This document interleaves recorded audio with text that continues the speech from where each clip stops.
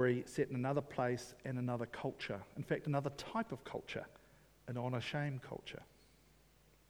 Anyway, to set the scene, Naomi lived in Bethlehem during the time of the judges. And the judges were religious rulers who governed the nation of Israel between the time of Moses and Joshua, and then later on the kings like Saul and David. The people of Israel were living in the land that God had promised them, but they were beset with war with their neighbours. Every summer you went out and had a scrap with the neighbouring nations, and the day-to-day grind of trying to survive wasn't easy. Naomi was a peasant trying to eke out a living off the land that her husband Elimelech had inherited. However, there were a lot of people below her on the social pyramid. Widows, orphans, resident aliens who for whatever reason had fled their own countries. As tough as things got, she was better off than all of them. She had land.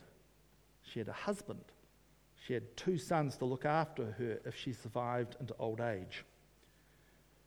Many people, probably most of her neighbours, would have envied her situation. Well, then one year, famine came. There was no food. And life got a whole lot harder for everyone. But Elimelech knew that on the other side of the Dead Sea, about 120 k's away, was the land of Moab. A friend of his was a Moabite trader who passed through Jerusalem occasionally and heard about this land of Moab, where land was cheap and the rains always came. A good land.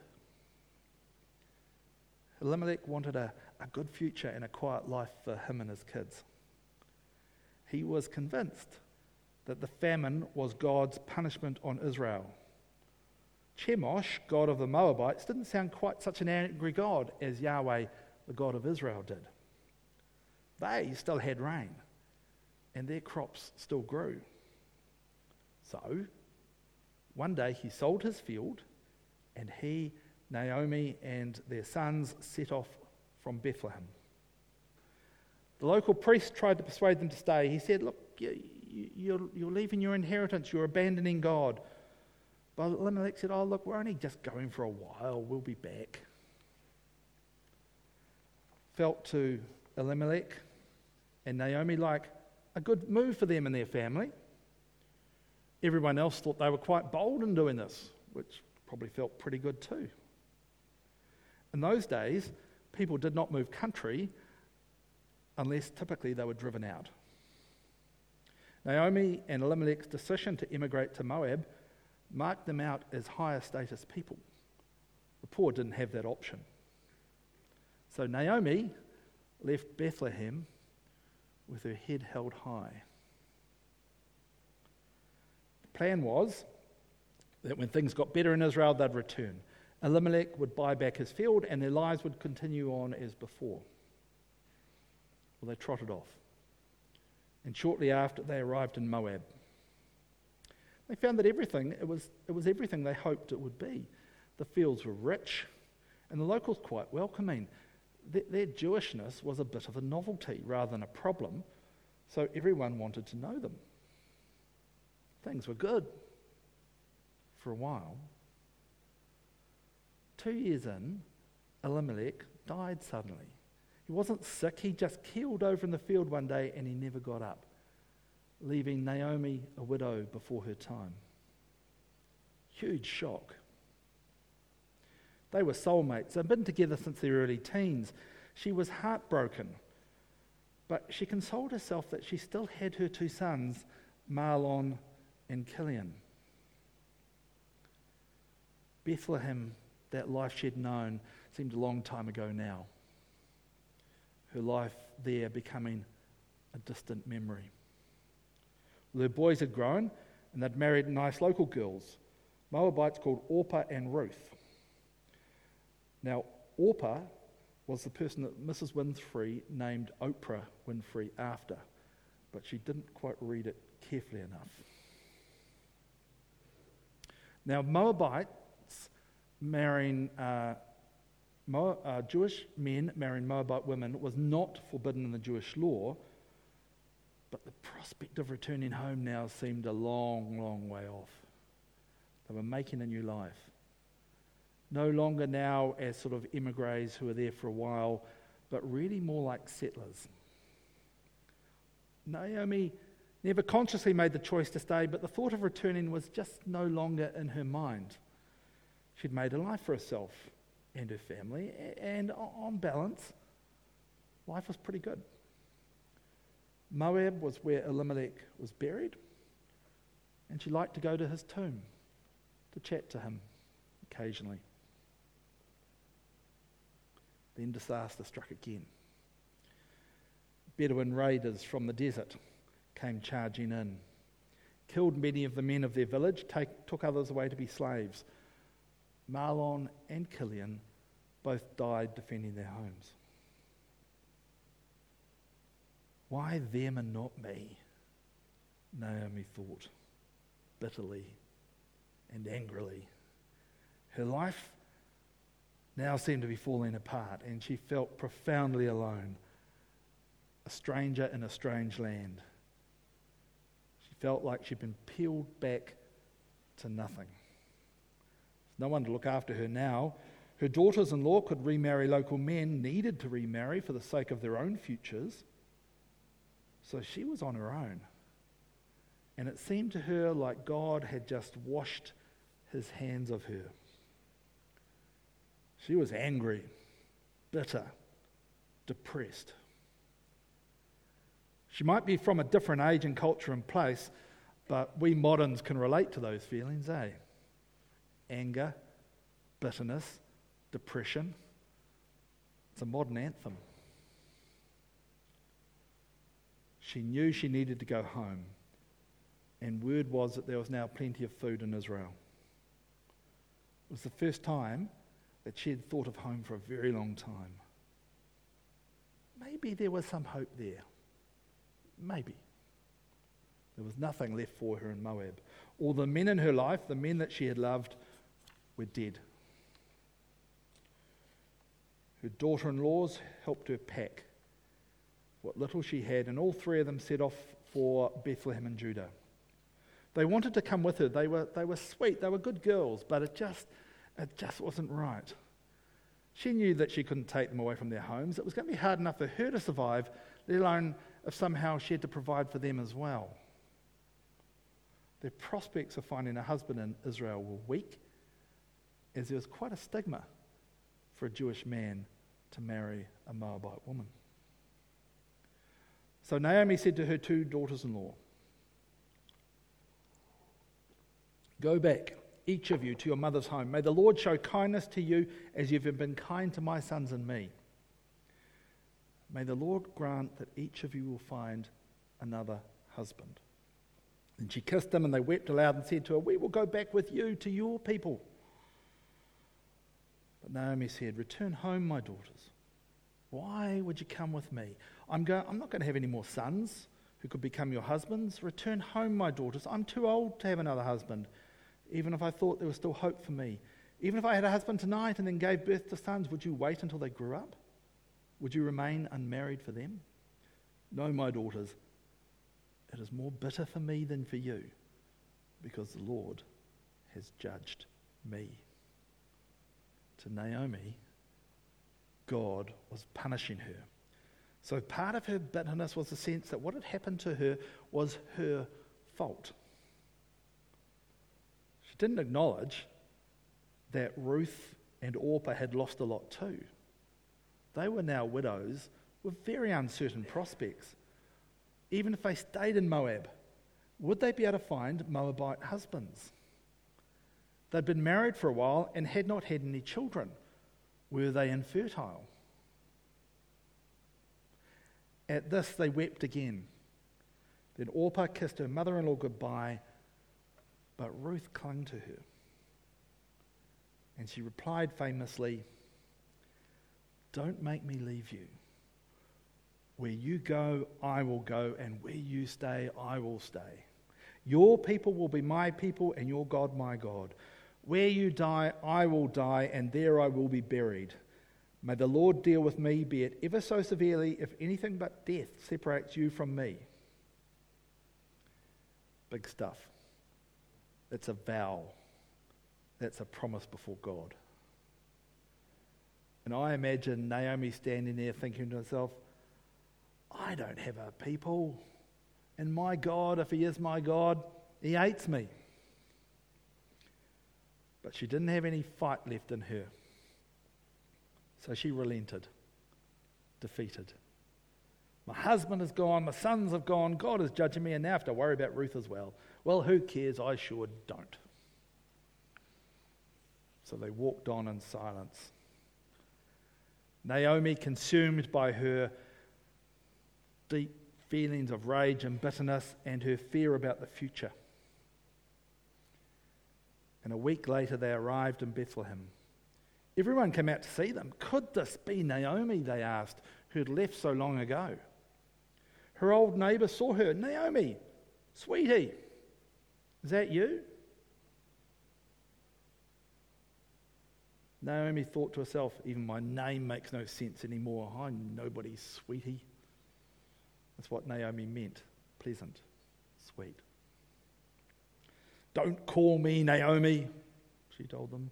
Call me Barb. Because God has made my life bitter. I went away full, but he's brought me back empty. Why call me Naomi? God has punished me. He's tortures me. The Almighty has made me suffer. He has taken away my husband and my sons, and I have nothing left. Nothing. Another modern anthem of trauma, depression, through anger turned inwards and hopelessness. Perhaps thrown in suicidal thoughts as well, we don't know. Well, at this reaction, unsurprisingly, the crowd parted as Naomi and Ruth trudged silently through town looking for somewhere to sleep. Anywhere. They found somewhere, pitched a tent, and next day Ruth went out to glean, following the harvesters and gathering the bits of barley that they had missed. Naomi stayed put in her makeshift tent home. I don't really know where I came back, but I'm here. Ruth has gone out to the field to gather the gleanings like a beggar, but I just can't do it. Why should I? I used to be someone here, so should I now assume the position of the lowest of the low? I can't do it. I won't do it. Besides, it's dangerous. Someone might try and take advantage of me. Yet another 2024 anthem. She's paralysed by guilt and by shame. That night Ruth came back to town carrying a large bag of grain and a meal for Naomi. Cue the entrance of the God of grace, who looks after the lost sheep, even those that have deliberately got lost. Naomi asked her, perking up, "Where did you glean today? Where did you work? Blessed be the man who took notice of you." Then Ruth told her mother-in-law about the one at whose place she'd been working. "The name of the man I work with today is Boaz," she said. "Oh, the Lord bless him," Naomi said to her daughter-in-law, moods perking up. "He has not stopped showing his kindness to the living and the dead," she added. "That man is our close relative. He is one of our kinsman redeemers." Naomi's hope rekindles at the prospect that there might be a man to provide for her. A kinsman redeemer was a male relative of her late husband Elimelech, who could step in, buy the family field, marry Ruth, and then take the family line forward. Then Ruth, the Moabitess, said, "He even said to me, 'Stay with my workers until they've finished harvesting all my grain.' Naomi said to Ruth, her daughter-in-law, 'It will be good for you, my daughter, to go with his girls, because in someone else's field you might be harmed.' Well, she hadn't worried about that earlier that day when she sent her out. Ruth had entered into an extremely dangerous situation for a single foreign woman to be in, alone. A while later, Naomi said to Ruth, "I would like to see you married and provided for. Boaz is my husband's cousin, And tonight he will be winnowing barley on the threshing floor. Put your war paint on with your best gear. This is the Rod's translation. Then go down to the threshing floor, but don't let him know you're there until he's finished eating and drinking. When he lies down, go and uncover his feet and lie down. He will tell you what to do. I think the translation of that might be something like gently spoon him. That's my best guess. I used to have a little dog, a little chihuahua, and I'd be 3/4 away asleep and I'd hear this da-dum, and I'd feel this little presence on my back as he gently spooned me. A bit like that. What was in Naomi's mind? Did she hope? No doubt she hoped that Ruth was going to, Boaz was offered to marry Ruth. But think about the context. He was likely to be half cut after the feast. And then he sees this perfumed, war-painted young woman lying suggestively at his feet. Did Naomi hope that they would sleep together and then shame Boaz into marrying her? We don't know. But what we can say is she put Ruth at huge risk of minimum seduction, maximum rape. And her reputation would be as nothing because she had gone to the threshing floor herself. Naomi was happy to push Ruth into taking that huge risk. Now enter from stage right again, the gracious God who made heaven and earth and loves his people. Early the next morning, Ruth returns with a huge bag of barley. Her trust of Boaz has been rewarded. Boaz had offered to be her kinsman redeemer, but there was a closer male relative who had the right of first refusal. He had let her sleep at his feet until morning, when he had snuck her out of the threshing floor so that no one else would see. He was clearly a righteous and holy man in the non-judgy sense of those words. When Naomi told Ruth, just wait and see what happens, that Boaz would sort things out. Later that morning, the closer relative gave up his right to redeem, and Boaz bought the field. Boaz took Ruth, and she became his wife, and she gave birth to a son. This was wonderful for both Ruth and Naomi, because Ruth and Killian had not had any kids. So I imagine Naomi was worried that Ruth might be barren and that she might be cheated out of the joy of having a grandchild. And on the day that little Obed was born, the village women said to Naomi, "Praise be to the Lord who this day has not left you without a kinsman redeemer. May he become famous throughout Israel. He will renew your life and sustain you in your old age.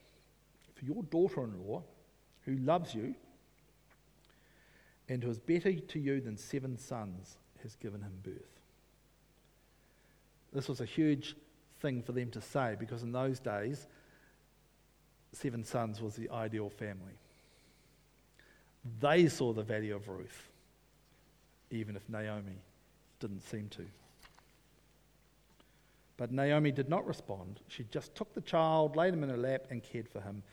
And the woman living there said, "Naomi has a son," and they named him Obed. He was the father of Jesse, the father of David. The gospel here is in action as this family is restored and made whole, given a future and a hope.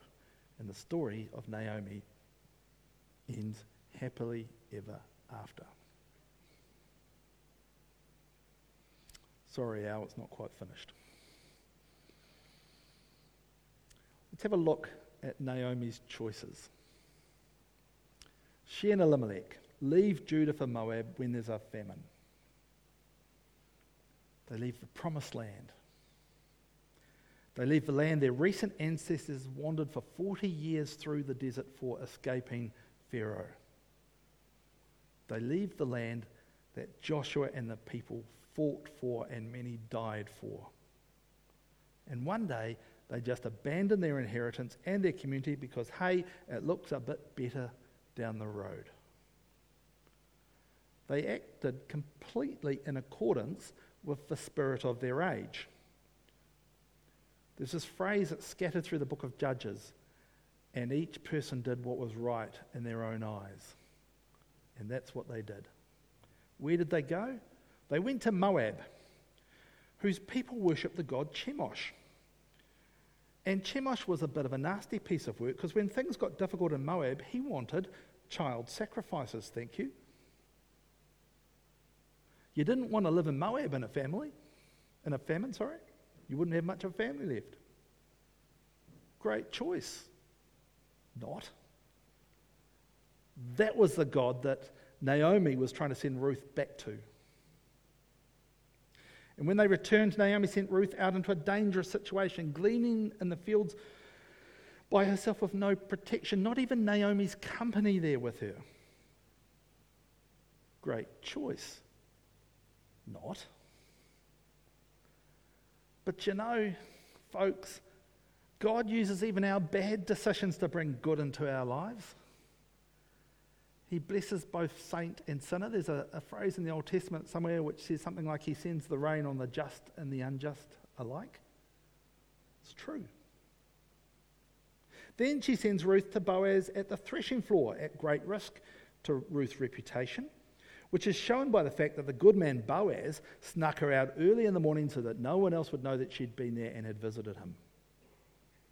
Great choice. Not. Again, God's busy making a silk purse out of a sow's ear.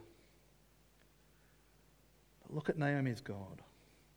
She sees her husband and her son's demise as some sort of personal judgment on her. It's all about her. Her God, in her mind, is unkind and he's vindictive and she is passive and powerless. So she takes no responsibility whatever for her bad choices.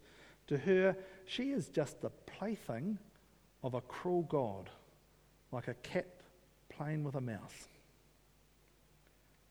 Boaz and the villagers can see Ruth's value, but Naomi, who is repeatedly blessed in the story through Ruth, cannot. Then later, when Obed is born, the women of the village say, Ruth is worth 7 sons. But even then, Naomi does not acknowledge the shining pearl that is Ruth. Little Obed becomes the grandfather of King David, and he stands in the messianic line of Jesus. God blessed Naomi extravagantly to further his ultimate purpose of saving us, to saving his church. The real point of Ruth is not a morality tale. Be loyal like Ruth is not the take-home from this. The take-home is that the saving purposes of God are being outworked in and through his community, and that 3,000 years ago he was at work on the plan to save a people to himself of which we are a part.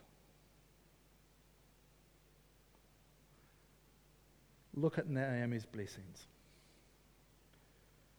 Ruth was God's primary means of redeeming Naomi. God is this unseen matchmaker in this story, causing good to come out of Naomi's questionable choices and shaping both Ruth and Boaz into the kind people that they were. Naomi did not deserve a Ruth, but God blessed her despite herself through the people around her. I don't know about you, but my experience has been very similar. I don't deserve the extraordinary blessings that I've received. And that awareness underpins my core belief that God is good and he likes me. Is that how you see God? Because if you've got a bit of Naomi about you, and you think he's punishing you, or he's indifferent to you, then you will get stuck. Because the God you're worshipping is not the God we were singing to this morning. God's goodness to Naomi and to us is not really limited by our human weakness. Praise Jesus. He can redeem us again and again and again. And he can bring kindness into our lives through the most surprising people. Think about the people in your life. Family, close friends. Who has God put in your corner to be a blessing to you? And while you are looking and thinking about those people, is there someone you might be the kinsman redeemer for? Someone that you are close to, who looks to you? That would be a good person to share your struggles with. And then the flip side of how God leads you through. If they aren't interested, that's fine. But they may be closer to salvation than you think. I didn't look very promising as a 16-year-old skeptic with a chip about the church. But here I am, 40 years later, a professional God-botherer. Funny things can happen along the way. If you don't believe that, read Ruth again. Amen. Could the musos please come up? We've got a final song.